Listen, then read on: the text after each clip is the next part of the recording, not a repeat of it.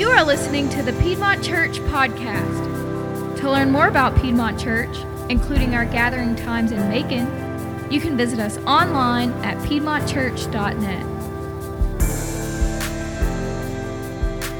I hope that you had an amazing Thanksgiving. We're going to be all over the Bible this morning, so I'm not going to tell you where to turn.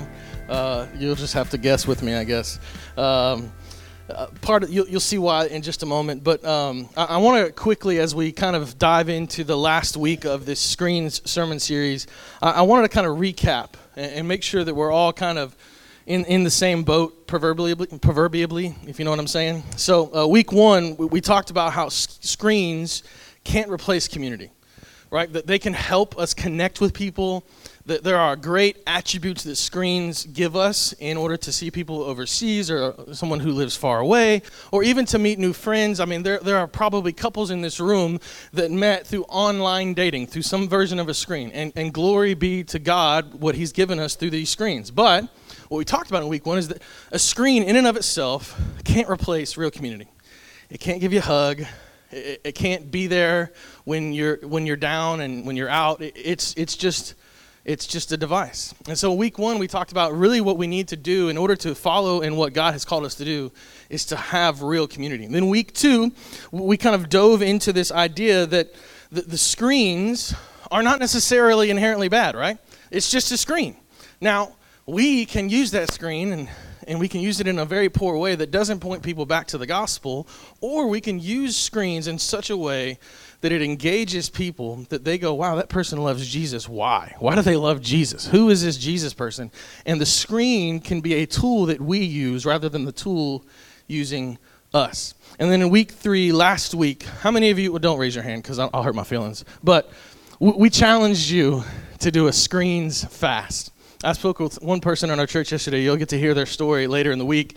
But man, she heard a voice from God in that moment. God showed up by her fasting from screens. And truthfully, I think she wasn't really expecting anything, which, I don't know if you've ever done a fast before. I don't always go into fasting going, wow, man, God's about to show up. Sometimes I just do it because I'm like, I need an answer and I don't know what else to do, so I'm going to do this. But she gave me her testimony yesterday about how God showed up in a big way. And what we found out in week three is that sometimes we need to make sure that our screens are put in check. Like, we need to make sure that we rule over them rather than them ruling over us. And now when we move into week four, I was really debating and praying and spending some time in Scripture of like, what do we talk about now with screens? As I end this series, when we look towards Christmas, what do we look to? And the one thing that kept popping in my mind, it's an abstract thing that truthfully I can't cover in a sermon. And so I'm going to quickly hit it. I'm going to give you some resources to find some other places to answer the question, but it's the answer of what can or can't Christians watch on a screen? And maybe another way to say it is what should Christians or what shouldn't Christians watch on a screen? I think for historical Christianity, if you look at the great thinkers of the days, there were always kind of the pendulum would swing, right? There were these thought people that would say, hey, if you're a Christ follower, you are to be a city on a hill. You are set apart. You are holy royal priesthood. And so you should have nothing to do with pop culture, right? Doesn't matter if it's the thousands. It doesn't matter if it's year 500. Doesn't matter if it's today. There are Christians today that would say you should not engage in pop culture. And so when you talk about the screens, that means you shouldn't watch these things. You shouldn't do these things. You shouldn't go to the movies. You should get rid of your Netflix account and only have PureFlix, right? There are Christians that out there that would say that. Now, there are others in the world that would say, look, as Christ followers, we need to kind of be all things to all men so that we might win some, right? They'll quote this passage from Paul. And they'll say, hey, in order for us to truly engage with people, like this is prevalent in y'all's world, right? As a youth pastor and in youth ministry, I was constantly listening and watching to movies just so that I could kind of know where our students were, just so that I could kind of, what's the music they listen to? What's the things that they're watching? What's their world? And then I don't think it changes much in adulthood, right? We go, I want to do this, I want to do that, I want to be engaged, but at what point is our engagement with whatever we're doing so that we can be engaged for the gospel begin to corrupt our life. I read a quote in my studies for this series. It was by a guy named Andy Crouch. I've mentioned him several times. He has a book called The Tech-Wise Family. And at first glance, this quote is going to read as if something I've said in a previous week, but I want you to really lean in and notice what he's saying about the separation of culture and Christianity and where we should find ourselves. He says this: I wonder what we Christians are known for in the world outside our churches. Are we known as critics, consumers, copiers, or condemners of culture? I'm afraid so. Why aren't we known as cultivators? Notice his alliteration. He's really good at it. Why aren't we known as cultivators? People who tend and nourish what is best in human culture, who do the hard and painstaking work to preserve the best of what people before us have done. Why aren't we known as creators, people who dare to think and do something that has never been thought or done before, something that makes the world more welcoming and thrilling and beautiful? So what Andy's getting at there is this tension. I remember preaching to a youth group. It was probably 10 years ago.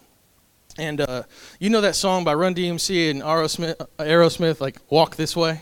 Raise your hand, come on. There we go. Okay, cool. So I used this song as an illustration. It probably went right over the students' heads, but I think at that point there was kind of a revitalization of the song, so to speak. And so they knew the song, and I talked about, you can't just talk about Jesus, you have to walk about Jesus kind of deal. Well, I had a family pull me aside, and they just killed me for 3 hours. How could you use this song in your sermon? How could you ever do this and do that? Do you know what that song talks about? And yada, yada, yada, just on and on and on for I'm not lying, 3 hours. Right? Pulled me out of a Sunday night dinner at the church, and just, I had no rear end when we were done. Like it was over, right? And I left that conversation really hurt for them. It didn't bother me that they chewed me out. I've been chewed out plenty of times, and that wasn't the first, and it certainly wasn't the last. But I left that situation going, they have taken this view of all or nothing. They've kind of taken this view where, man, if you engage with pop culture at all, as Bobby Boucher says, like it's of the devil. Like that's just how it works. And I wonder if as Christians it has to be this way.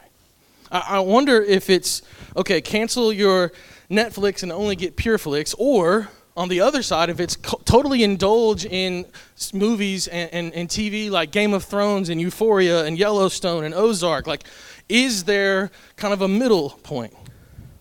And I'm just here to tell you, if you're here hoping to get an answer of like black and white, you can do this, you can't do that, you're not going to get that. Just warn you. And here's the reality. I don't think the Bible gives it to you. So it's not me just kind of trying to stay this line so I don't offend some of you, because if you know me well enough, I care about your feelings, but if the Bible says it, I'm going to say it. So, but I do think there are two places where we can get to the answer of the question of like what should or shouldn't we watch. And the two things are, we need to understand what a conscience is and our conscience.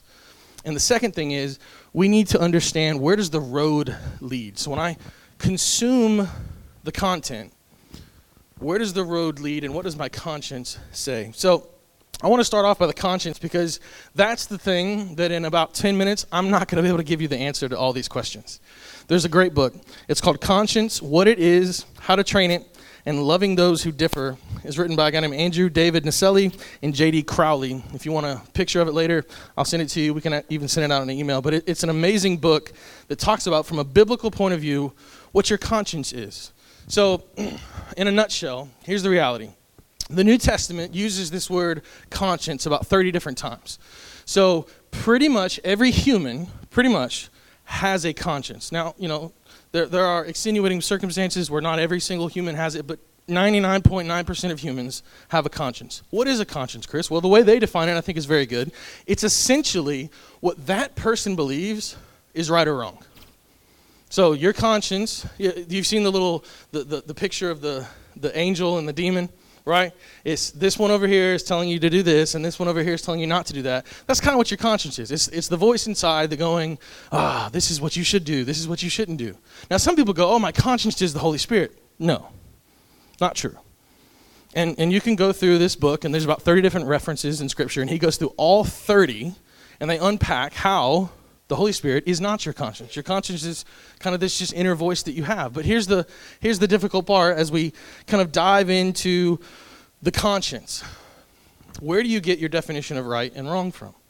Right? If a conscience is just someone's inner voice telling them right and wrong, where do those rights and wrongs come from? Well, you can talk about life experience, and we can get into psychology. Again, 10-minute sermon, or 10-minute on this portion. I don't have time for that. But here's what I do have time for. What we need to know is when we are born again, when we are saved in Christ, we are made into new creations. And I think what sometimes happens is we believe in that moment, or at least we hold people to this standard. We may not hold ourselves to it, but we hold others to the standard, right? When someone is made new in Christ, they all of a sudden have a brand new conscience. And that is not true.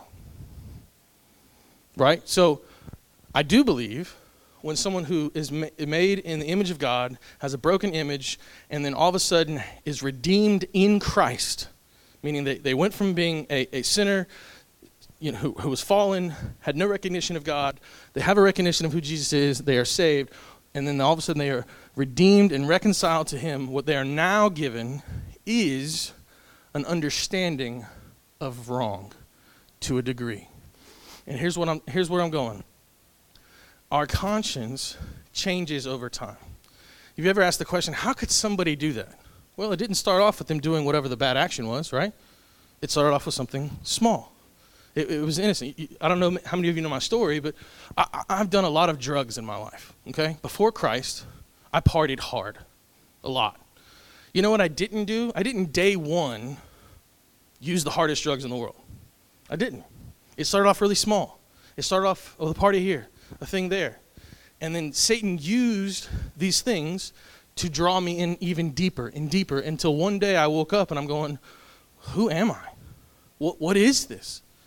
And that is similar to our conscience, right? People don't just wake up one day and do the worst thing in the world. It was kind of led there. And so in Christ, we're given this new spirit, and we all of a sudden have this new reconciliation. Our eyes are open. As Paul says, the scales have fallen from our eyes and our heart, and we can now see our sins. We can see our brokenness and our depravity, but there's a process that happens. In Romans chapter 12, he talks about this. He says, I appeal to you, therefore, brothers, by the mercies of God, to present your bodies as a living sacrifice. So get prepared to kind of be presented as a living sacrifice, holy and acceptable to God. That is your spiritual worship. And he says, do not be conformed to this world, but rather be transformed by the renewal of your mind, that by testing you may discern what is the will of God, what is good and acceptable and perfect. Here's what we need to know. This passage right here unpacks a couple of different things. First and foremost, we are not to be conformed by the world. Like, we've been set free. We have freedom in Christ. We are to conform the world to us. Like, we are to be passionate about the things of God and not let the things of this world be passionate about us and mold us and go, ooh, should we behave like that? Should we act like that? No. Like, stand up, have some confidence about yourself. Like, you're made new. You've been bought with a price. You are holy, adopted, chosen, redeemed in Jesus Christ. You matter. You have value. You have worth. No matter what this world says about you, you are someone. But then he doesn't stop there. He says what? You need to be transformed by the renewal of your mind, getting in the Word, understanding that your conscience, that right or wrong, what we should or shouldn't watch, needs to change. It needs to grow. It needs to be shaped by the image of God. A lot of times we think when we come in Christ, all of a sudden the will of God is just like, I don't know, like a banner in front of us. Have any of you experienced that it's not always like a banner? Like, sometimes it's like, what am I supposed to do here? Like, what? And so what he's telling us, and they unpack in this book really well, is that our conscience, this side of heaven, will not be perfectly aligned with the will of God. Right? It won't be. Do you know why? flesh, fallen. You didn't get a new body when you became a new Christ follower, did you? Unfortunately, I didn't, But here's what we were given. We were given a new spirit. We were given this ability to walk in line with him, and through the testing is what it says, right? We may discern the will of God. Through moving through life and going through experiences and going through heartbreak and going through all the struggles that we don't like, God makes us new. I heard this statement the other day. In order to see the blessings of God, we have to go through the battle of the enemy. Like when God is going to bless us, like it's on the way. Do you know what the enemy often does? He brings a battle to your side. He goes, you know what? I'm going to try to do everything I can to prevent this person to receiving the blessing of God. So, how do we make our conscience fall in line with God's will as much as possible? And how do we discern what we should and shouldn't watch, or what we should and shouldn't listen to, what we should and shouldn't do on a screen? Well, I think, number one, you got to be connected to God. Like prayer, in his word, meditation. Number two, connected to people. What does Jesus say? Love God, love people. So if I'm loving God but I'm alone, I don't have any people speaking into my life saying, you know what, hey, what you're doing over there is wrong. It's not good.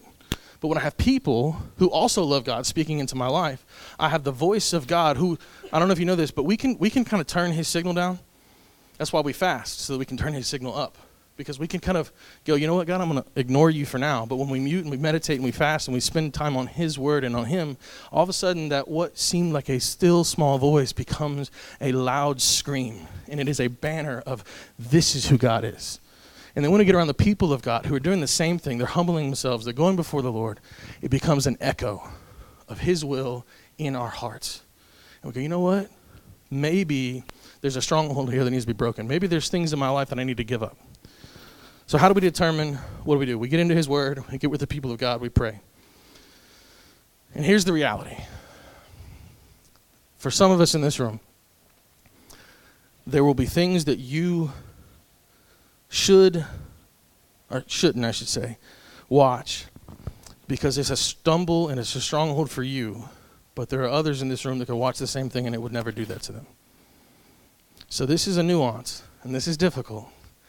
And I was very hesitant to talk about this because if we're not careful, if we're not mature Christ followers and really dive into this, we go, well, it didn't really convict me, and we could ignore what's actually going on in our hearts. See, because the more I watch something, the more it's just like playing the guitar. I was telling the guys this morning, I don't play the guitar enough. Really, the only time I play the guitar is when you see this. Maybe a little bit of practice, maybe sometimes. And so what happens is my fingers hurt. I don't know if you ever played the guitar. It's violence, right? To these fingers right here, it hurts. And so I wish I could just keep my calluses, but here's the thing. If I played more, I would have more calluses. Because I play less, I don't have enough calluses, so it hurts. And it's the same thing. When we indulge into content that hurts, the more we watch it, the less it hurts. The more we dive into things that are not of God, the more we're drawn away from him. And so the reality is that there are some in this room that pop culture and the world that screens reveal, it's too much for you.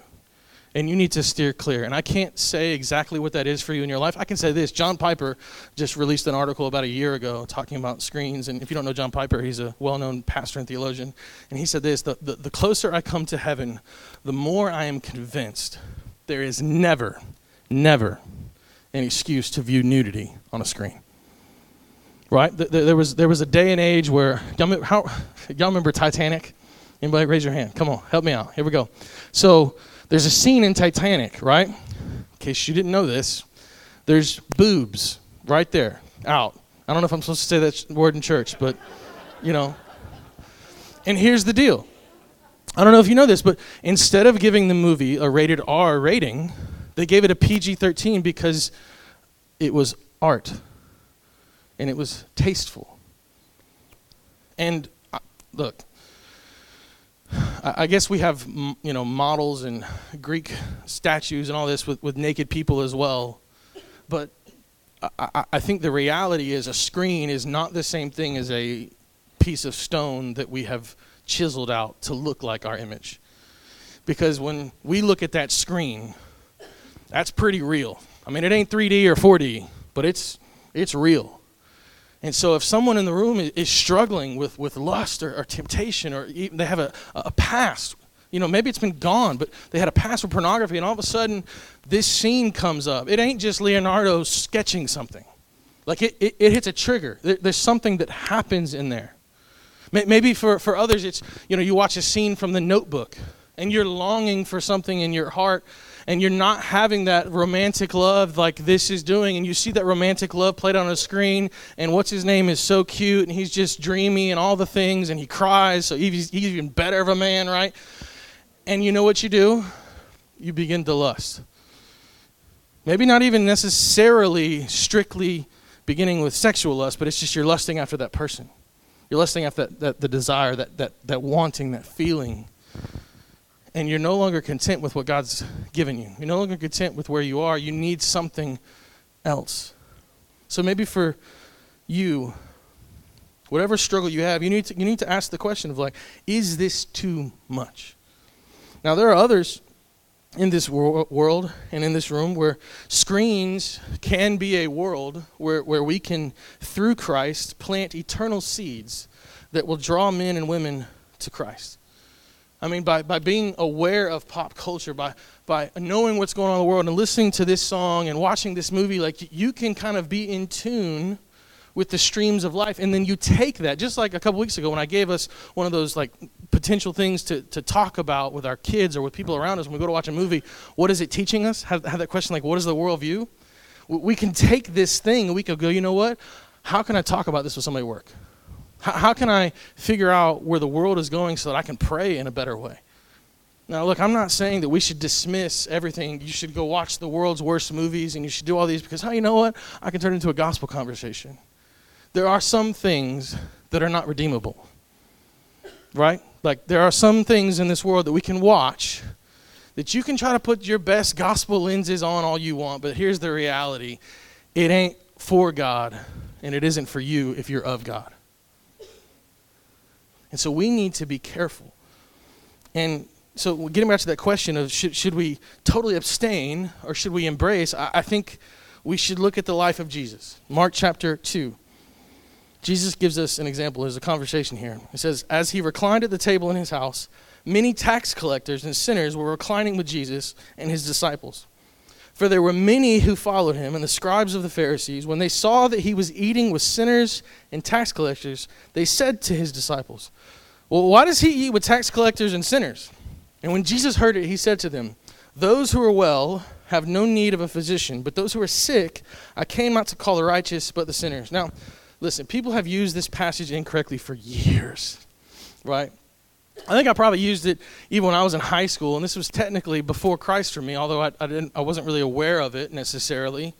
But I would, my dad would talk about, you shouldn't hang out with those people. You shouldn't do this. I'm just ministering to them. I'm just, it's okay. I'm just going to do this, right? I think about that with the number of private Christian school kids we have, right? When we hang outside of those realms, we could just look at our parents and go, hey, look, I'm just going to go minister to these other people over here. I'm going to go do this. The lost kids, the bad kids at the private Christian school, even on our public school. You're the Christian kid, you go to the FCA, you're great, you nail it, 50-yard line when you score a touchdown, whatever, right? And I'm going to go hang out with these guys. I'm going to go minister to them. You might not even use that word. No, I'm going to show them good. I'm going to show them what it's like to, go to a party and not drink. Right? Yeah, I heard somebody laugh. That's right? Because bad company corrupts good morals. That's scripture. Who you hang out with, you will become. And so what we need to see when we look at Jesus in this moment is did Jesus, now this is Jesus, Son of God, in flesh, incarnate, did he only ever hang out with the sinners and tax collectors? No. Actually, he mostly hung out with his people, the church, his disciples, the people he have called to a higher standard, the men and women who have said, I'm going to follow you, Messiah. And then what did he do? He went out. And I think he did this to model to us. Who are your people that are speaking into your life, spurring you on to be a better Christ follower? And then so that when you go to that job, when you go to this place in the world, you have the strength and the courage and the boldness and the preparedness and the transformed mind and heart and conscience to go, this is right. this is wrong. And it's okay if they start a conversation at work and you go, yeah, I haven't watched that show. You know what you don't have to do every time, church? Yeah, I don't watch that show because I'm a Christian. Probably not a great pickup line. You know what I mean? Like, yeah, I love Jesus. I can't watch that. I just don't think that's how we win people to Jesus. I think we can say, yeah, I just don't watch the show. Why not? I just don't, I don't always love the content. I don't love the language or this and the other. And okay, cool. Or maybe it goes further. And you know what it does? That leads you to a path to go, here's why. Here's why I don't like it. Because I've been made new and I've been called to be holy. And I want to lean into all the things that God has for me. And I've just found that doesn't fill my tank.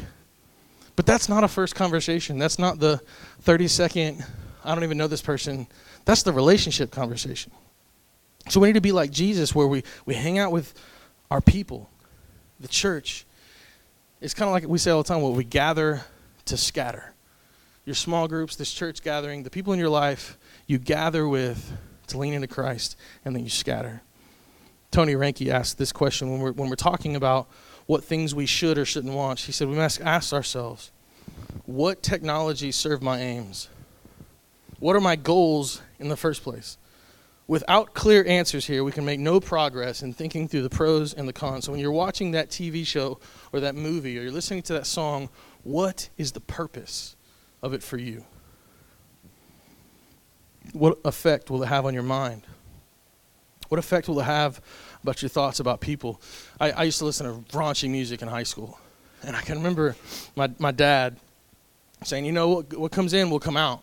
And I'd argue till I was blue in the face. No, I don't, I'm not going to use those words. I'm not going to talk like that.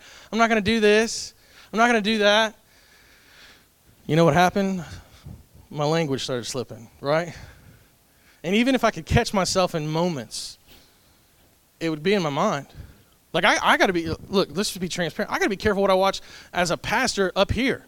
Because I get in the moment, I get fired up. If I've been watching something raunchy, you know what might happen in my mind? Like, I could drop a cuss word unintentionally. Well, that's a whole nother. We're not going to go there. We need to be mindful, and we need to be in control of our bodies.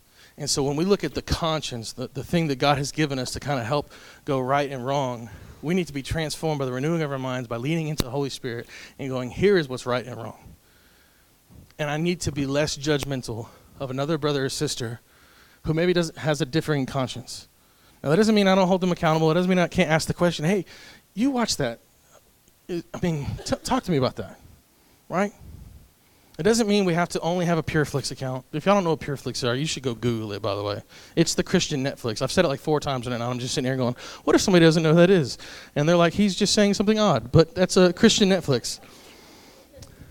So the first thing to kind of answer the question of what we shouldn't watch, we need to get our conscience in line and in step with what God has for us. The second thing is we need to ask the question, where does the road lead?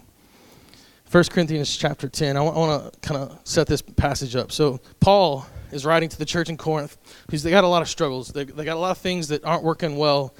And so in chapter 9, he talks about his apostolic calling and how he has the ability to kind of do all these different things and to get paid by the church for ministry. And, he has freedom in Christ and all these different things that he has the freedom and the liberties to do, but yet he doesn't always do them.